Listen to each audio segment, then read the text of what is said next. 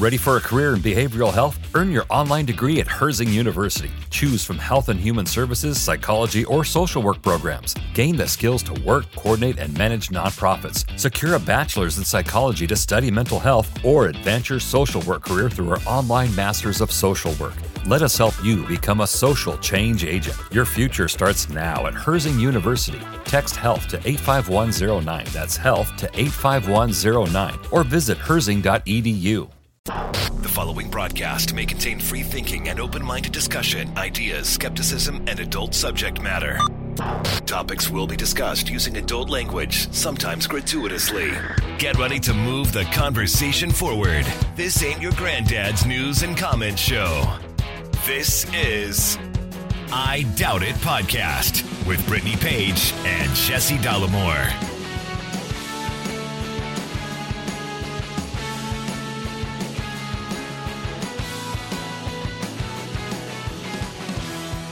Welcome one and all to the big show, episode 840 of I Doubt It. I am your host, Jesse Dollamore, joined by the lovely, talented, and scholarly Brittany Page. So we are going to start the show with some sad news about a previous guest of the show that passed, and that would be Dr. Douglas Navarick, my mentor in grad school, my thesis advisor in grad school, and he passed away this week. I got a message from one of my former professors and a professor that was on my thesis committee, and she let me know that he had gotten sick. He was teaching, he got sick with the flu, ended up in the hospital, and passed away from the flu. So we are very sad to hear about that. He was a very sweet man. He was awesome. It brought up a lot of memories just of the process of selecting him as my thesis advisor. You know, when we started grad school, we attended these presentations from various professors explaining what their research was. And he gave his presentation on moral ambivalence and decision-making, and I kind of early on had this idea of what I wanted to study, and he seemed like a perfect fit for me.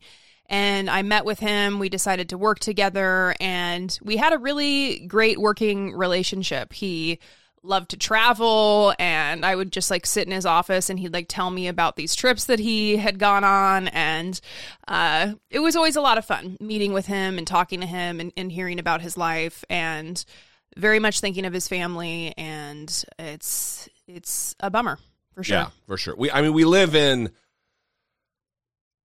pandemic related, we live in a time that, and especially where he lived in Southern California, not enough masking, not enough precautions being taken to stave off something that like this, which we don't know the specific details, but very well could have been preventable. Mm-hmm.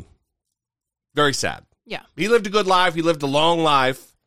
Yeah, and made a lot of significant contributions to science and research. And if you want to listen to the episode that we did with him, it was back in May of 2017. I tried to find it on... Wow, really? Yeah. Yeah. I tried to do it find it on Spotify, and I couldn't find it. I don't know if Spotify doesn't go back that far, but you can find it on the Dollamore website. If you just do a search for Navarick, it pulls up all of the episodes that are related to him, which there are a few, so I'm not sure what's going on there, but he was on the bonus episode prior to the point where we started including those in our numbered episodes. Mm-hmm. So from May 19th, 2017, bonus with Dr. Douglas J. Navarick, if you would like to listen to that. We also hosted a debate with him and Ryan Nichols, which was another professor at California State University, Fullerton, and Michael Shermer. So if you want to listen to that, you can also listen to that in remembrance of Dr. Douglas J. Navarick. I think we posted that also as an audio episode, but that's also on YouTube. Yeah. Where you can hear the lovely Michael Shermer say that we need to give Thomas Jefferson a break because of all the raping he did of Sally Hemings. By all accounts, they seem to love each other, he said.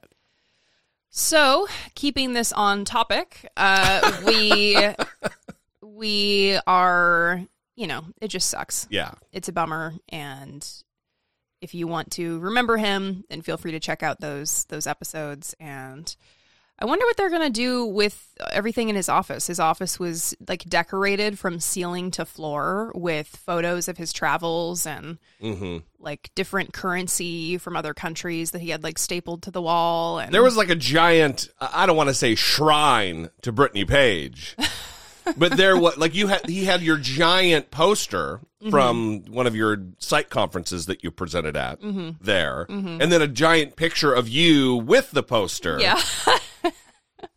Wonder what's going to happen to that stuff. Yeah, I don't know. Maybe someone will see my name on it and reach out to me and see if I want it. I'll definitely take it if they're sending it out. Yeah.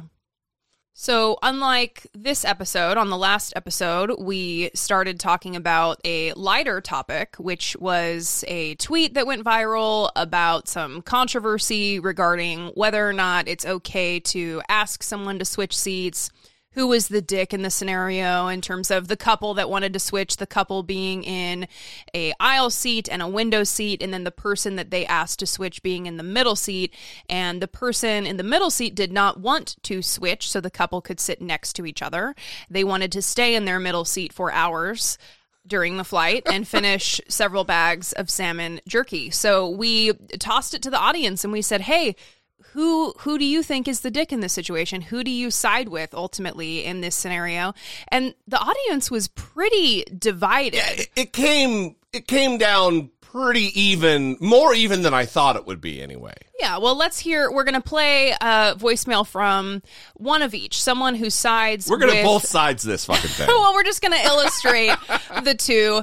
Someone who sides with the middle seat guy and someone who sides with the couple. And we're going to start with Ashley in Texas, who sides with the middle seat guy. Jesse, Brittany, it's Ashley from Texas, Houston. Listen, I'm listening to your episode about the guy on the plane and the guy in the middle and the couple. And I have to tell you, I disagree. The couple is the asshole. Why did they book the two seats and leave the one in the middle? And furthermore, who the fuck cares why the guy doesn't want to move? That's the seat he booked. So leave it alone. Let him sit in the seat. He wants to sit in the middle seat. Let him sit in the middle seat. You booked the aisle and you booked the window. So fucking sit there. It didn't work out for you. You didn't get your middle seat for free. So sorry about you. You didn't get a participation trophy today either. It's fine. Let him sit in the middle seat. Okay. Thank you for attending my TED Talk. I love you guys. You're both the best part. Bye. Now, my question for Ashley. It was an aggressive fucking TED Talk, let me say. My question for Ashley is, did the salmon jerky piece not move you at all? Yeah. Because I saved that when we had the conversation initially. I was saving that piece of information until we kind of sussed out how we felt, because I think that changes the calculus once you hear about the bags of jerky. The only way to make that worse is if he had accompanied the salmon jerky, the multiple bags of salmon jerky with crunching on corn nuts or something like that. There's only a few ways to make it worse than it was. Yeah, for sure. Yeah. So Ashley is representing the the middle seat, the wrong side of the issue, and Eric in Michigan is here to side with the couple. Hey, Jesse and Brittany, this is Derek. I'm calling from Michigan. Listen, your story about the guy who posted on Twitter regarding the airplane seat, I'm probably in the minority here. Well, maybe not. I have to side with the couple. And the reason I side with the couple is that I think that if you ask someone politely and it's not too much of an inconvenience, I don't care if you paid for your seat. Nobody wants the middle seat. This guy was just being a jerk. Clearly, the jerky points right to the fact that the guy's a jerk. He did nothing but eat jerky the entire time, and frankly, it points right to his brains being in the same consistency as the meat. So that's where I'm at. Hope you guys have a great day. Brittany's the best part. Have a good day. Love the show. Brittany's the best part. So that may have been Derek and not Eric. I'm sorry. Yeah. So here's, let me level out this a little bit. So I don't, and we can dispense with the topic, but I don't think the question is like, I'm team couple. I'm team asshole with the jerky. It's not really who's right or wrong, because I really don't give a fuck about this. This is not something I would ever be in the situation of, because if someone asks me to move, I'm going to move. And I would never ask anybody to move. So it's not a situation that would ever befall me. But I look at it as the same as like people who recline their seats, and vast numbers in the audience disagree. I'm 6'3". I'm a bigger guy. So when someone reclines and we don't fly first class. So when I love how you have to clarify that. Well, when someone fucking reclines the seat, it is a major imposition. It is a major, I'm getting fucked because I'm already just crammed in. I'm just shoehorned into a fucking sardine can already. And then you're going to fucking make insult to injury and lean your seat back. Mm-hmm. It's just nightmarish. So it would be way more comfortable if I would lean my seat back. Mm-hmm. But I know I'm fucking the person behind me. Mm-hmm. We're all in this together. So it's not who's right, who's wrong, team this, team that. It's like degrees of inconsideration. Yeah, for sure. I hear you on that. It's interesting how much time we've spent talking about something you don't really give a shit about, though. You know we host a podcast, right? It's time to fill. I will say that Derek, I think it was, when I first listened to it, I thought it was Eric, and now hearing it here, I think it was Derek.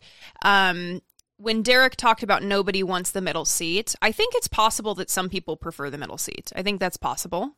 And I don't know if it's this jerky guy, but my cousin did reach out to me, and they said one thing about the middle seat is that you get both armrests. Well, technically, you're supposed to well, that's another debate. Armrests, where some people don't necessarily agree with that.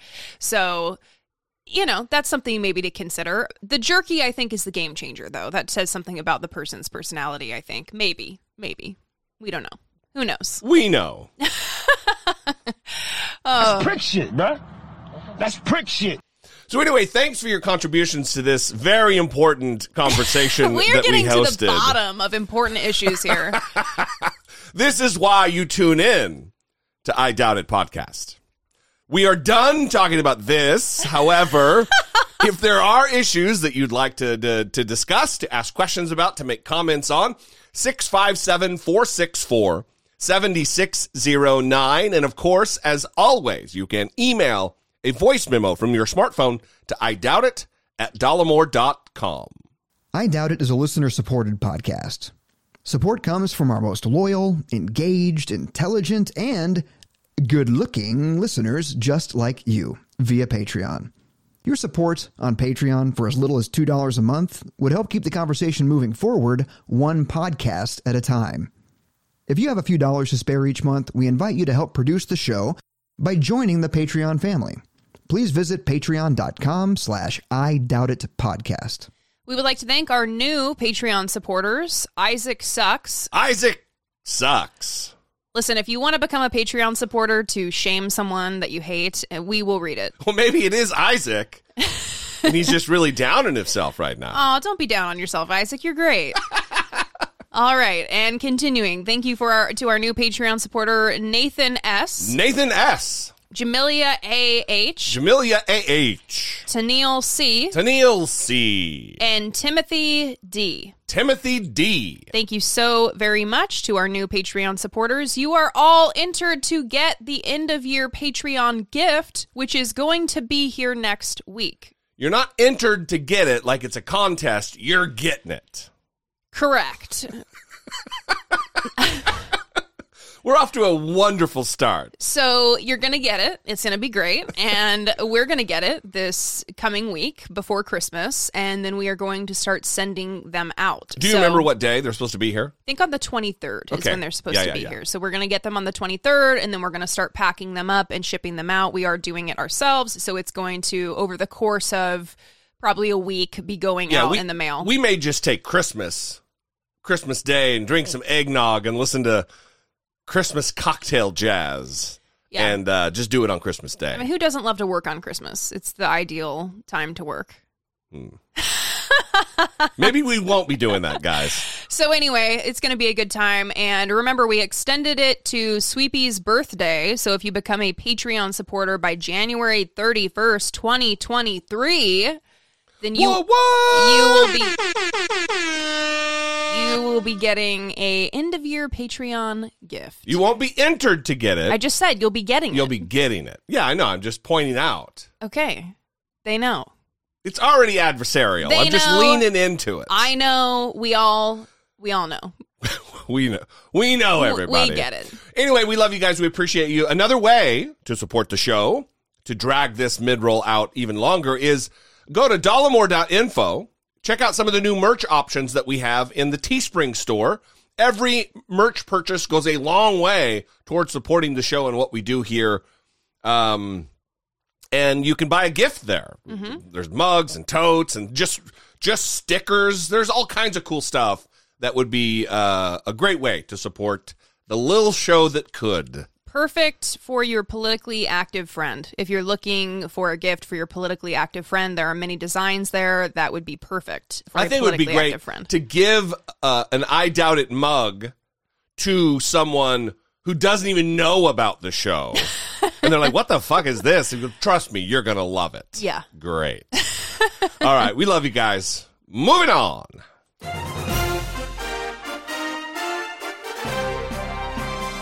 Dollamocracy. Facing down pessimistic politics with realistic optimism.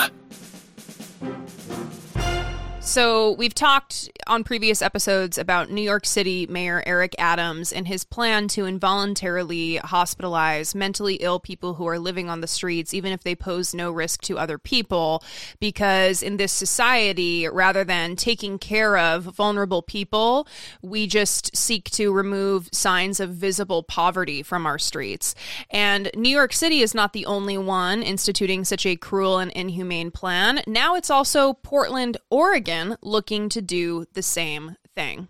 On the second floor of the downtown Hilton Hotel and out of Thursday's rainstorm, Portland Mayor Ted Wheeler and Housing Commissioner Dan Ryan spoke to roughly 150 members of Portland's business community about another storm, one that's been brewing on our streets for years. A significant number of people on our streets are very unwell. We did this to ourselves, and we did it intentionally, with 30 to 40 years of neglect of our mental health infrastructure in this state. It took decades to get where we are, and it's going to take a long time to dig ourselves out of the hole.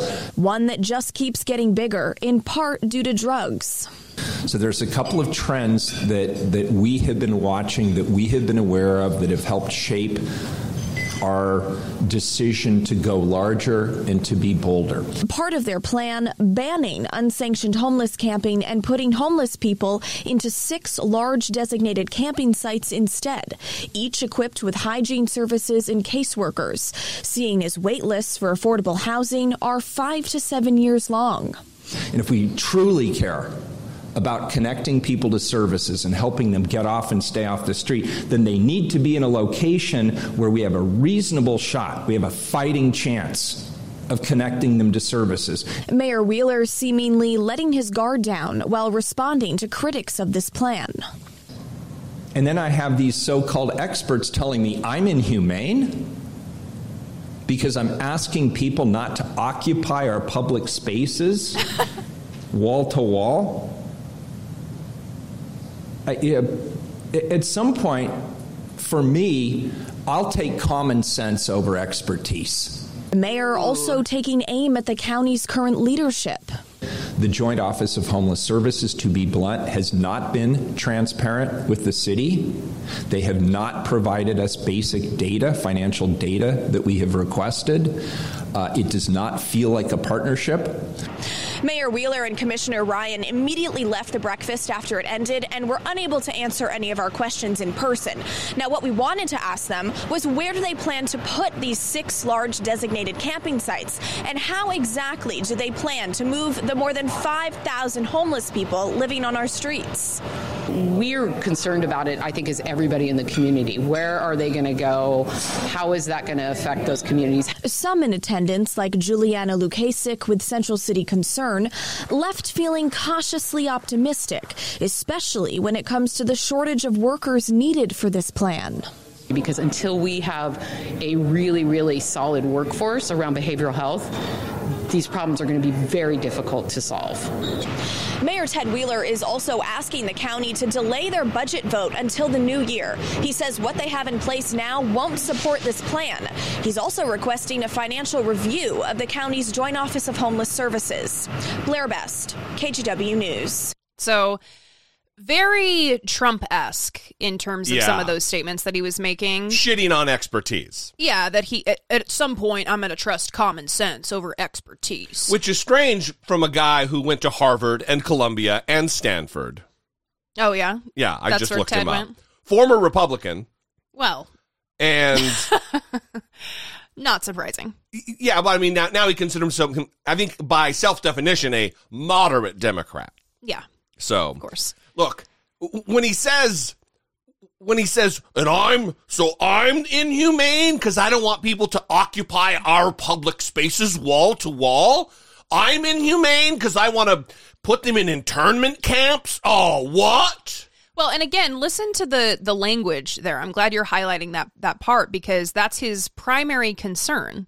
His primary concern... It's not them. No. It's the public spaces. Right. It's not the health and welfare of human beings that are suffering. It's their occupying public space. And then even with the business leader, the community business leader that they interviewed towards the end of that news package, the first question that she said was, where are they going to go?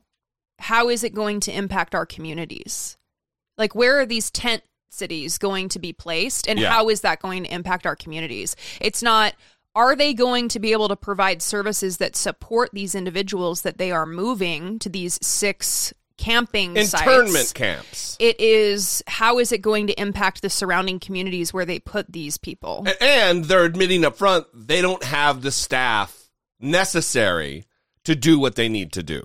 Right. I don't understand the tendency here of New York City Mayor Eric Adams, of Ted Wheeler in Portland, to look to all these weird and inhumane solutions when we have an evidence-based solution in Housing First, which again does not mean that you just give someone a house and then they're off and you wish them good luck.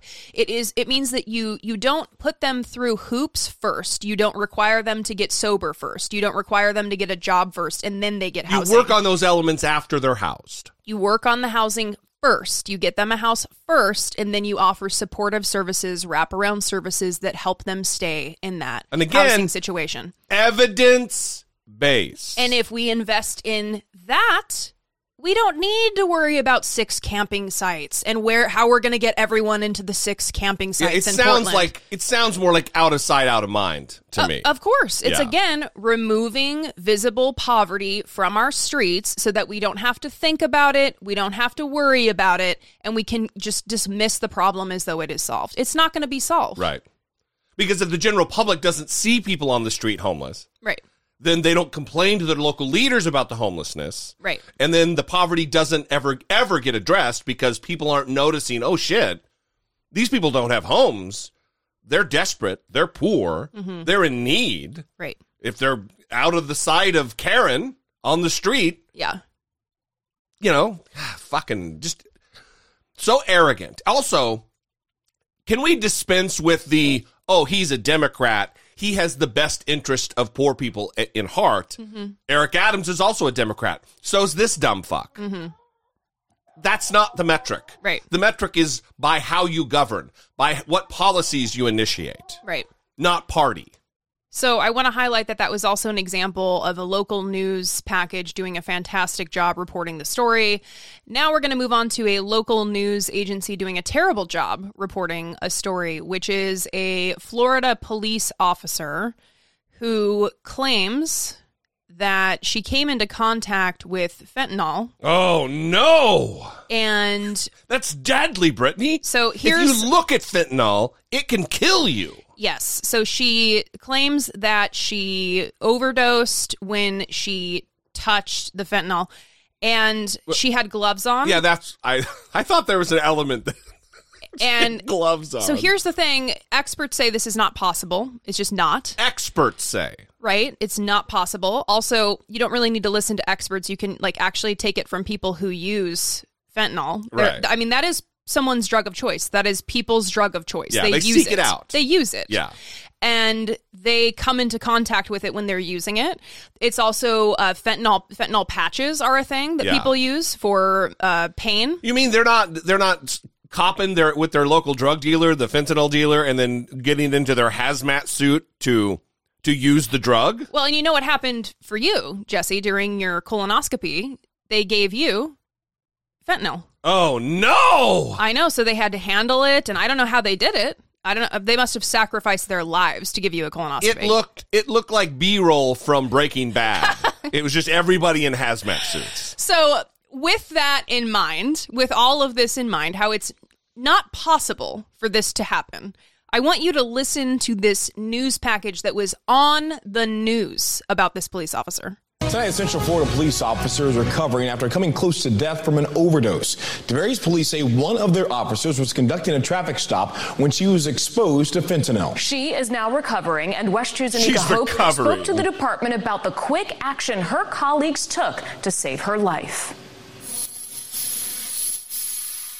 When this happened to the Tavares police officer, body camera footage captured it all. But before you see the video, it's important to know it can be difficult to watch, and this officer is okay. You advise possible exposure. Tavares police said they're releasing this difficult footage of an officer who is now doing okay as a warning about how dangerous fentanyl can be. Courtney Sullivan with the Tavares Police Department said Officer Courtney Bannock found drugs on a passenger during a traffic stop Monday night. She said she just barely opened it, saw that it was, narcotics, closed it quickly. Sullivan said Bannock wore gloves as she always did. The officers agreed to test the substance back at the department, trying to avoid exposure because it was windy. Next thing you know, she was trying to key up on the radio, and you could hear in the radio traffic almost like she was choking. Just once, she sounded weird. Sullivan said the officers found Bannock in and out of consciousness. They got Bannock out of the car and ran to get the emergency medication Narcan. A small window to get to the hospital and to get the care that you need. Get an answer. You're good, Courtney. You're good. She's breathing. Hey, stay with me, okay? The body camera footage shows Officer Bannock reviving, even talking. Not long after, she's passed out again. They administered a third Narcan. Officer Bannock survived. He's saying that Officer Bannock in general really wants others to take away from this, so that these drugs are dangerous. They're dangerous for not only yourself, but others surrounding you. We're told the officer is at home recovering, and she believes the wind did contribute to her overdose. Police also say that the person involved will likely face felony charges, but they're still investigating. In Tavares, Anika Hope, West 2 News. So all the people they're interviewing here are cops, not experts, not medical, not a doctor. They're just, she says it was the wind. Oh, she says it was the wind. Right. It must be the wind. Well, and that's 3 Narcans. 3. Which is, you almost never need that. You almost never need more than 2. It's rare to need more than 1. And sometimes... One with someone who actually purposefully ingested the drug. Someone who just had incidental contact through the wind. Right. Yeah. This is like Bill Clinton saying that he didn't inhale or whatever. You got a little dusting from the wind. But first it was the gloves, and then it's a dusting from the wind. It's a moving of the goalposts within the story, even itself. So the symptoms of an opioid overdose, like what you would see with someone who has used fentanyl, is depressed mental state, depressed respiratory rate, shallow breathing, constricted pupils. This officer had dilated pupils. She was saying that she started choking, that she became nauseous. These are not symptoms of an opioid overdose. Right. And this is what we consistently see with these stories of police officers. It's like they have a panic attack. Yeah, I mean, like, if you become breathless and you start choking because you're panicking, because you've heard all these stories about how if you even come near fentanyl, you're going to be killed, then you are obviously going to have stress when you come into contact with something that you believe to be fentanyl, which they don't even know, by the way. It hasn't been confirmed that this substance was fentanyl. Yeah, it really brings into focus the level of paranoid cowardice in our police force all across the country. Yeah. These are supposed to be steely-eyed protectors of the public, and it's windy, and fucking fentanyl! They freak out.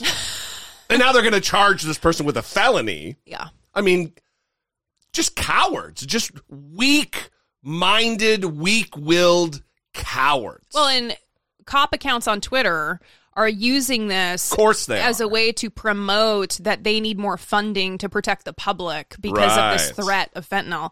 I mean... Look, fentanyl is bad news. And there is absolutely an epidemic with fentanyl and other opioids in this country killing hundreds of thousands of people. Abso-fucking-lutely.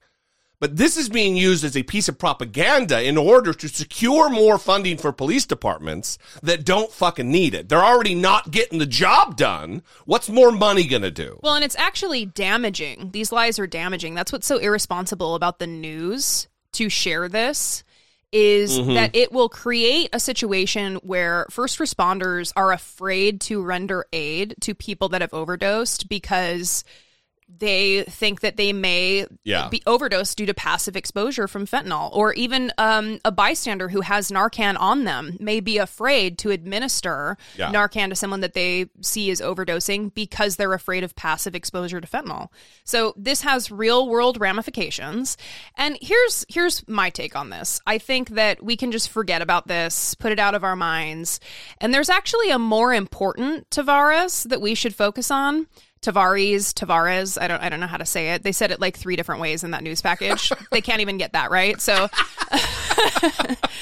this is really the Tavares that we should all unite around and focus on in the aftermath of this news story. It only takes a minute, girl, to fall in love. We'll let it go.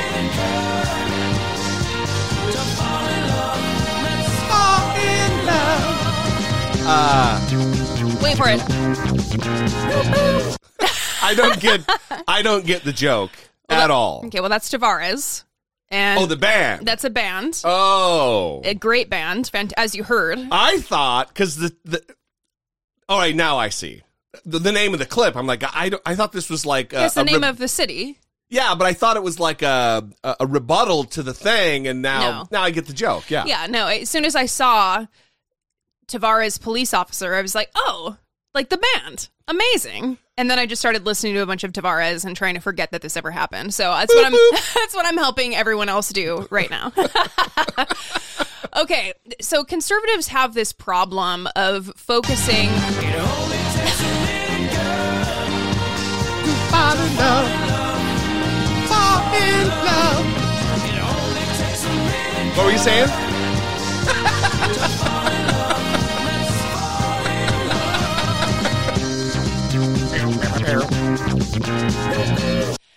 Okay. I clipped it at the perfect spot, don't you think? So Laura Ingraham has been focusing on obviously she's pushing these fentanyl lies as well. And she's also focusing on the Twitter shadow banning, which has come out of the Twitter files. So let's quickly talk about Twitter files. Let's quickly talk about the Twitter files. So this basically is that certain reporters have been given access to. You're being real fucking generous. The word reporters doing a lot of heavy lifting right there, Brittany Page. Okay, quote unquote reporters. Matt Taibbi. And Barry Wise. And Barry fucking Wise. Okay, they were given access to basically the inside baseball for how de-amplification of disinformation occurred on the Twitter platform prior to Elon Musk's takeover. A lot of heavy air quotes here. Okay, so that basically in the Twitter files, they started doing these lengthy Twitter threads exposing, quote unquote, how conservatives have been targeted, quote unquote, for shadow bans. And basically what this means is that within the algorithm, if your account had been pegged as one that was spreading misinformation, whether it be about election fraud or COVID-19, right, whatever, vaccines, then the algorithm would essentially suppress your tweets. Less importance on distributing your tweet out to Twitter in general. Right. And of course, we've already talked about how Jack, the previous owner of Twitter, had admitted his mistake in suppressing the Hunter Biden laptop story. He believed it was disinformation coming out of Russia. The team was struggling to understand what was real, what was not. And so they made this decision to suppress the story on Twitter. And then they later admitted that and apologized for it and recognized it as a mistake. Now, fast forward a few years later, Barry Weiss breaks that news on Twitter as though no one had ever heard about it. And so conservatives are using these quote unquote Twitter files threads that Matt Taibbi and Barry Weiss have been promoting about the quote unquote targeting of conservatives. And they've been using that to increase the controversy on Twitter. And so now it's a prominent talking point for Fox News hosts. Charlie Kirk went on and talked about it with Tucker Carlson, how they're being shadow banned. And Listen, if there was ever a nothing burger, every chapter of the Twitter files has been a fucking nothing. Yes, except for Laura Ingraham, who believes that because of Twitter shadow banning, people died. Oh, wow. Let's hear this. I'm going to take it farther. I think this shadow banning actually did, a few steps removed. It led to death. I mean, I think kids, because of these lockdowns, the mental health evidence that is piling up now all across the country, suicide, depression, anxiety, self-harm, everything we're seeing that came out of those lockdowns, we couldn't talk about it without getting suppressed. You were called a conspiracy theorist, and so was I. She was suppressed with her nightly Fox News program? That is some magic on the part of Twitter to suppress a Fox News broadcast. Yeah. The other thing, I love the evidence that's piling up all over the country and then doesn't have the time to even mention one piece of evidence that's piling up? Well, I also love the pretending to care about the mental health crisis for teens right now. Right. I mean, these are the same people that mock teens for having animals come and visit their classrooms to reduce anxiety. Or teens who use pronouns to identify their pronouns. Of course. Yeah. I mean, they're attacking the most vulnerable teens that have the highest suicide rates in the country. They spend their free time attacking them. Yeah. So it's all around ridiculous. But if you want to know more about the Twitter files and what exactly went down here, and even if you don't, you're going to hear about it because Donnie O'Sullivan did this package on CNN explaining in detail what's happening with the Twitter files. And wouldn't you know, a day after he did this news package on CNN, he got suspended from Twitter permanently. Along with a dozen other straight news journalists. We're not talking about activist people like New York Times, Washington Post, CNN here with Donnie O'Sullivan. Twitter files. Over the past few weeks, journalists picked by Elon Musk have been given access to some of Twitter's internal systems and communications. Matt Taibbi is one of them. They have a whole universe of stuff that they can do to any single account. They can dial it all the way down to you cannot be searched, all the way up to your account will not trend. Only people who follow you can see you. Even people who follow you won't see you unless they search. So far, select images like these of Twitter's internal systems purport to show how some prominent conservatives were added to lists like Do Not Amplify and seemingly broke Twitter's rules, but few specifics were included in the files. We were averaging 115,000 retweets a day when we were really at our peak. Then all of a sudden we saw off a cliff almost immediately our engagement, our retweets disappear. Twitter has previously acknowledged it de-amplifies accounts it views as harmful or that regularly break its rules, but it does not tell those users their accounts are being limited. Musk wants to change that. Musk has talked a lot about informing people of removal and reduction, and that is a good thing, but it's not clear how he's actually going to have the engineering and the resources to do it. While Gabriel Nicholas, who has studied de-amplification, says transparency is a good thing, there are some cases where it is better to not inform a user their account is being limited, such as the case of serial harassers. We look at the kinds of accounts that Twitter has de-amplified or banned over the last 2 or 3 years. It tends to be accounts that will post things that are both novel and outrageous and detrimental in some way to society, whether it's through hate, harassment, or incitement. So what is de-amplification? Well, sometimes when you open your Twitter feed, you're not just seeing the latest tweets. What you're seeing is the algorithm recommending to you accounts and tweets it thinks you might be interested in. Now, let's imagine Twitter is Times Square. People here can say whatever they want to whoever they want, but sometimes the algorithm might pick up the more interesting comments and tweets and highlight them on some of the billboards. But if you're blacklisted, you're never going to get your comments or tweets up on these billboards, and that is what some people understand to be shadow banning. Shadow banning definitely has a lot of negative connotation. It sort of brings up this image of a shadowy cabal of decision makers who determine what people can see and what people can't see.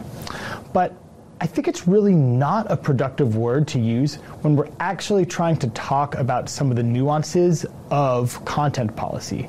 While many groups have raised concerns over de-amplification, the central focus of the Twitter files is that Republicans were unfairly targeted. That is something Twitter has long denied. Twitter undertook no behavior to selectively censor conservative Republicans or conservative voices on your platform. Is that correct? Correct.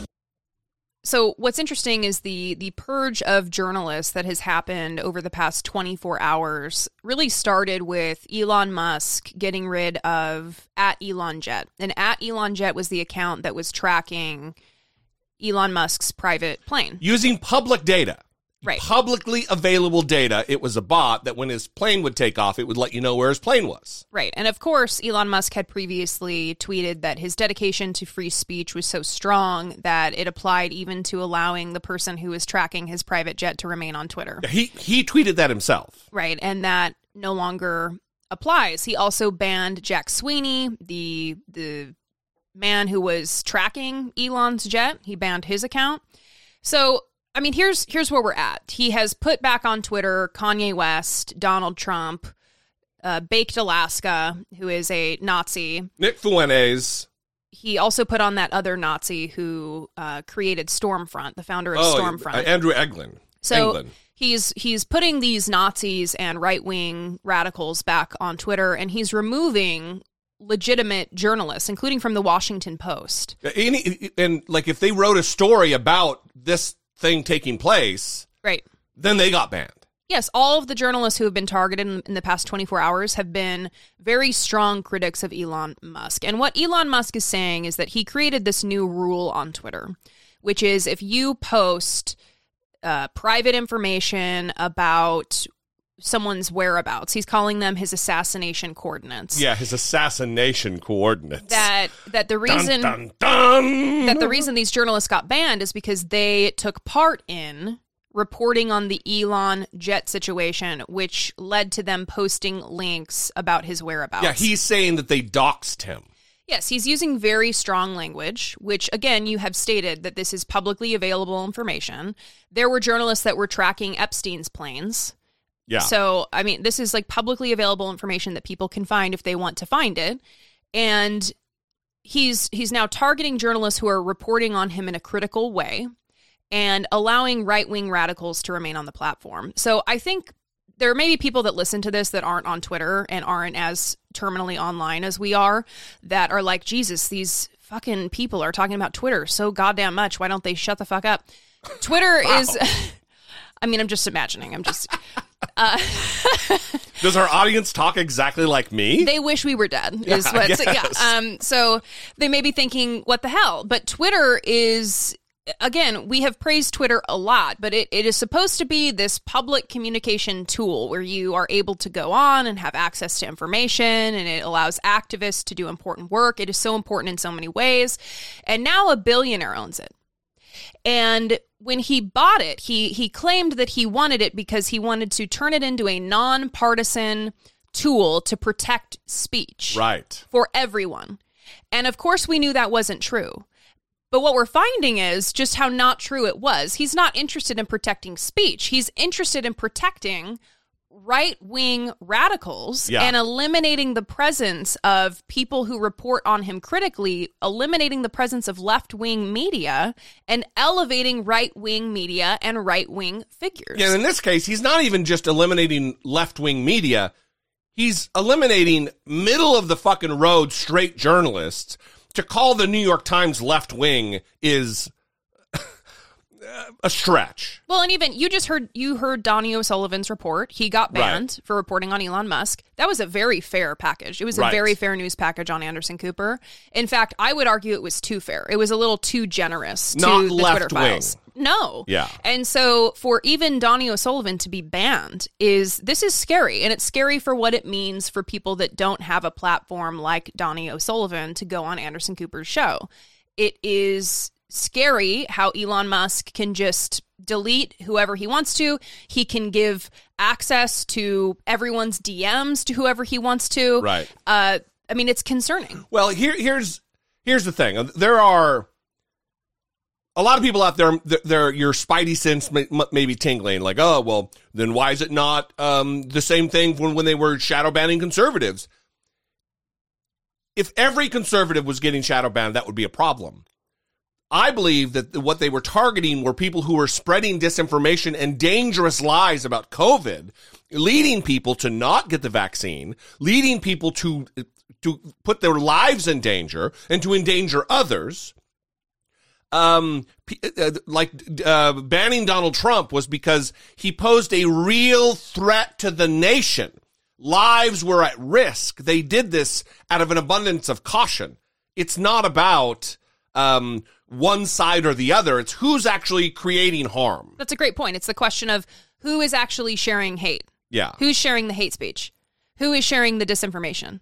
If it's liberals, get rid of them. If it's conservatives, get rid of them. Yeah. And rather than having a team of people involved in making these decisions now, it is Elon Musk. Yeah. There's no longer a team making these decisions. And it's dependent upon how his fucking mood is that day. It is. Yeah. And part of it is he said, listen, some stalker, he claimed, followed his son in a car because they thought Elon Musk was in the car, and he claimed this happened. They didn't even file a police report. At the airport. Yeah, they didn't file a police report. The LAPD has said no police report has been filed about this incident. Yeah, and I mean, you would, right, if a stalker was following your child. So it's all a little too messy, and it really just comes down to Elon Musk is a terrible person. He's making terrible decisions, and this is what the world would look like if if we continue to allow billionaires to have too much power. We need to take their power. They cannot be allowed to do this, and it's really scary. Yeah. Yeah. We'd love to know what you think. 657-464-7609. Of course, you can always email a voice memo from your smartphone to idoubt.dollemore.com. We all know Elon Musk loves Ron DeSantis. And he endorsed Ron DeSantis. Yeah, I mean, he didn't vote in the midterms, Elon Musk, but he... Even though they were the most important thing to do? Yeah, he told everyone to vote for Republicans, and then he didn't even vote himself in the midterms. So Ron DeSantis, though, of course, is making headlines because he has announced a new anti-CDC called the Public Health Integrity Committee, and he held this news conference with all these anti-vax people. Like weird, there were these giant monitors behind them with like hundreds of people who were attending the Zoom meeting that he was on behind him. Yeah, he loves it was fucking weird. He loves Minority Report imagery. It's like something that he goes to. And so in like a Minority Report backdrop, here's Ron DeSantis making his new announcement. The whole power structure's coming down. Number one show in the world right now. Oh my God. It's what it was like. It was like an Alex Jones show. Yeah, for sure. Should I play the clip of DeSantis? I mean, that would be good. I think you've continued to see people in these bureaucracies and in this establishment behave in ways that have totally squandered any type of confidence or goodwill that people would have. And our CDC at this point, anything they put out, you just assume at this point that it's not worth the paper that it's printed on. And so it's not serving a useful function. It's really serving to advance narratives rather than do evidence-based medicine. And so in Florida, the Surgeon General actually has the ability to convene panels of experts to do various things. And so we thought it was important, particularly me talking with other governors, to say, okay, because CDC will say these things, and then people will think, well, because they're saying it, then we have to do it. And maybe not quite as much anymore because people have lost confidence, but you still see it. We had to fight it with the masking in the schools because the school districts were citing CDC as the reason why they wanted to do it. We had to come and overrule that, but it was difficult because they were being put as an authority, and some people were doing that. I'm going to pause. This is Donald Trump level rant. Yes. Like stream of consciousness speaking. Mm-hmm. This isn't normal politician, Ivy League educated individual.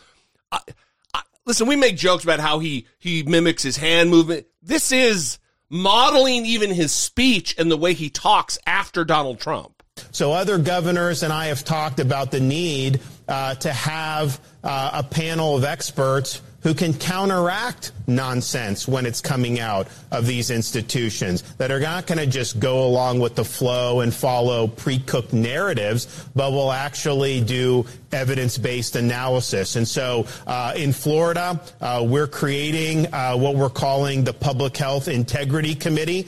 It's a committee of expert researchers that will be able to assess recommendations and guidance related to public health and healthcare, but particularly being able to offer critical assessments of things that bureaucracies like the FDA, CDC, and NIH are doing. We know that there's been a lot of faith destroyed in public health, and I think that it's important that we have folks who people actually can rely on when they're looking to answers and when they're looking for guidance on some of these really, really important issues. The people we And so, of course, you're going to look to Ron DeSantis for guidance on those important health questions. And the team he handpicks and puts together. Yeah, I mean, this is under the context of in Idaho. Of course, it's a different state completely across the country from where Ron DeSantis is. But in Idaho, they're having conversations about implementing crisis standards of care for children. And if you're wondering what that means, that is literally rationing healthcare. So if you have 2 kids that present at the hospital and you only have room to treat one, you have rules that you have to determine which one of those 2 kids gets treatment and which one does not. Right. That's what Idaho is looking to implement. Because their emergency rooms and their hospital beds, they're so full, right. There's no more room to treat any more kids. Some kids are going to have to fend it on their own and possibly die. Right. And in an article that I read, they've sent a kid as far as Alaska to get help. They have started moving kids into the adult unit if they have room for that. And they have asked people in Idaho to please get vaccinated. Right. And wear masks. Easy shit. I mean, of course. Of course. But it's fucking Idaho. And so Ron DeSantis is here sowing doubt about vaccines, continuing to be anti-mask, anti-vax in a situation where there is going to be increased harm. I mean, they want to talk about death from shadow banning and death from not having access to information from anti-vaxxers. No, the death comes in the form of Idaho having to implement crisis standards of care, which they did during the height of COVID with adults. So if you don't want to be in a situation where hospitals are having to implement crisis standards of care, please get vaccinated. Please wear a mask. Even if you're not worried about yourself ending up in a hospital, that's why you get vaccinated and you wear a mask. So that if you are an adult and you have RSV, for example, I don't think there's a vaccine for that, but if you are an adult and you have RSV, you don't pass it on to a kid. Right. It's going to be mild symptoms for you. It could possibly be lethal for a young child.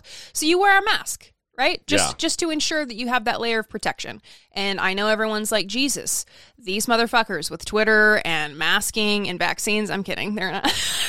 What's going on right now? God damn. Okay. So anyway, wear a mask and get vaccinated. Good times. It's America. Love it or leave it. Moving on.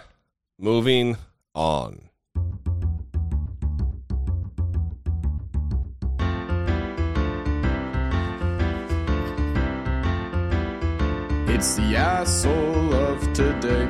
Nurses at Emory Hospital. Nurses at Emory Hospital again? So there's this trend, I guess, on TikTok where people where people are sharing their ick, and that is things that are turnoffs in relationships, like I guess, is how it started. Them. Yeah. And it then became a trend of people in various professions sharing their ick about the populations that they work with. And these nurses decided to talk about their ick in their labor and delivery patients. And it did not go well for them because they have all been fired because it is wildly inappropriate to take part in such a social media challenge. My ick is when you come in for your induction talking about, can I take a shower and eat? What? My ick is when you ask me how much the baby weighs and it's still in your hands. Dad comes outside and asks for a paternity test right outside the room door. Saying you don't want any pain medicine, no epidural, but you are at an 8 out of 10 pain with just a Cervidil, and you're still closed, fingertip. Well, we've already told you to push a call light, but every 5 minutes, your family member coming at the front desk asking for something else. Excuse me, can I have a blanket? Another ick, when you're going room to room between one baby mama and your other baby mama. Oh, no. Say that. It's the unlimited trips to the nurse's station for me. How dare they go to the nurse's station? How icky. So something just came up for me listening to that, and that is, I remember when I was visiting you in the hospital, and everyone was pretty great, I would say, except for after your surgery. It kind of got a little loosey-goosey in terms of care for you. And you were in a lot of pain at one point, and the nurse was in the room and noted that you were in a lot of pain. You weren't wanting to take, like, opioids. You weren't wanting to take that, but you wanted Tylenol. Tylenol, yeah. And then they after me protesting that I wasn't getting enough, then they worked in ibuprofen alternating to keep me on both at the same time. And so it had approached the period of time where you needed one of your doses and you were in a lot of pain. When the pain hit, I mean, they took 35% of my colon, cut it out of me. It was a lot of pain. And so the nurse was like, I'll be back with that shortly. And then 20 minutes passed, 30 minutes passed, and you're getting increasingly... It was an hour. It's longer than an hour. More and more pain. And so at one point, maybe at the 20-minute mark or the 30-minute mark, we did push the button. And someone came in and said, oh, he's going to be back on his way. He's going to come around and do that. And then we kept giving it more time, and he never was. And finally, I went out to the nurse's station, and I said, hey, he needs his pain medication. And he was just like laughing with a coworker, like he had forgot. He didn't remember to come in. Yeah. And so it's weird that the things that these people are talking about, these nurses, are... I mean, imagine having a baby and they put it on you and then you're like, how much does it weigh? You're in a daze. You don't know. I mean, you're just asking questions. You're excited. Also, you're overjoyed. You're just unmitigated, immeasurable joy and elation. I mean, you're not, logically, they haven't waited. Just, it's a fucking momentous occasion in someone's fucking life. Yeah, and here's the thing. We all kind of get calloused about certain things in our professions and in our jobs, but this is not the way to cope with it. The way to cope with it is to go in the break room and do this exercise that you just did on TikTok for thousands of people, millions of people at this point, and do that in the break room. Yeah. If that's what you're going to do. It's extra strange for me because when you work in one of these fields, ostensibly it's drilled into your head about patient privacy. Now, they're not naming individual patients here, but you would think that level of concern for, you got to be really careful because of HIPAA and every other regulation to not be flippant about the information you have. And here they are on TikTok. This is my ick. All the baby daddies and fucking ugh. Yeah, and who knows, honestly, if they're just playing this up or if they really are this fed up with their jobs. But it's not cool to have someone this at the end of their rope with the people that they're working with serving the public. Well, imagine now the people going in to give birth in this hospital. Oh, yeah. You're like, oh, gee. Oh, I'm going to that hospital? Am I going to be judged for everything that happens here? Who knows the level of anxiety that's going to be foisted upon families and people who are going to be dealing with these idiots. Well, and this happens in different professions. I've seen it on Twitter where professors will shit on their students and certain essays that have been submitted or applications that have been submitted to grad school. And imagine being on Twitter and you follow one of these professors because you really admire their work or you admire them, and then you see them shitting on your work or your application. Yeah. Using a specific example from that, you know, or I see this with therapists on TikTok. I think therapist TikTok is toxic as fuck. It is not great. I don't know. They do the same kind of thing where they will, you know, poke fun at certain things that patients do, certain things that clients do. And it's not cool to do that, you know. I don't know how this became a trend. There are other ways to share information with the public. There are other ways to get attention online. And if you can do that without insulting the people that you are supposed to be serving in your role, then do that. Especially in a helping profession. Absolutely. Yeah. All right. We'd love your thoughts. 657-464-7609. Email idoubitit@dollamore.com.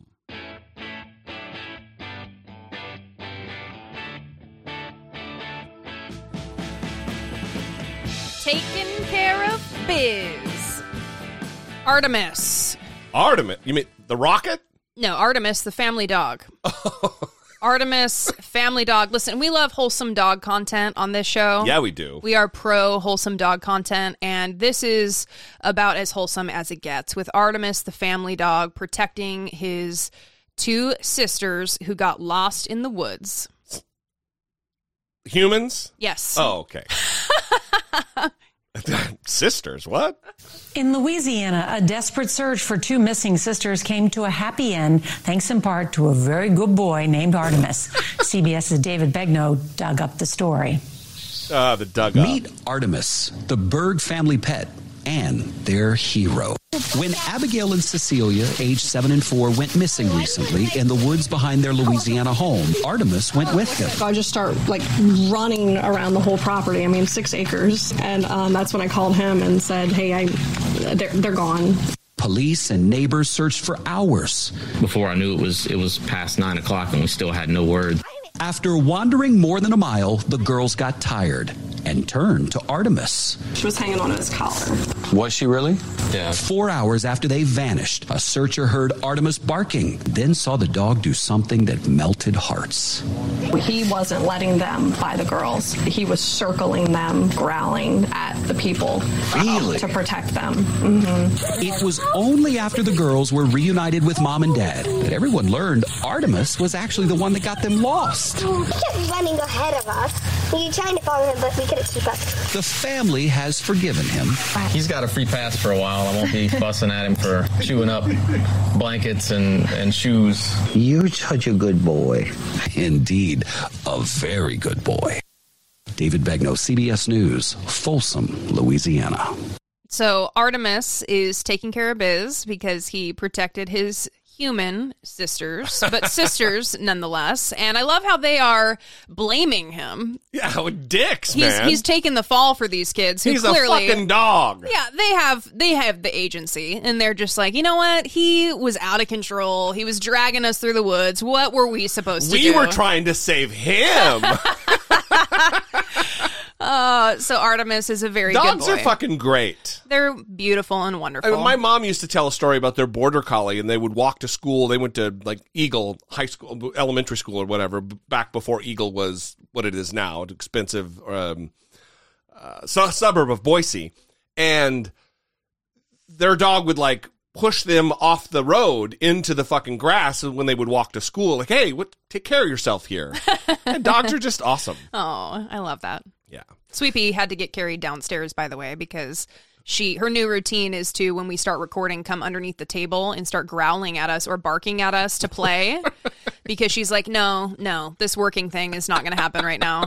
It's time to play. This is playtime. Yeah. She's getting pretty great, by the way. Yes. The sweep. Yeah. Anyway, we love you guys. We appreciate you. We're going to leave you there. We'd love to have your thoughts and hear from you. Questions, comments, whatever. 657-464-7609. Email a voice memo from your smartphone to idoubitit@dollamore.com. We'd love to have you in the Patreon family. Go to patreon.com/IDoubtItPodcast Or go to dollamore.info to pick up some merch as a gift or for yourself this holiday season.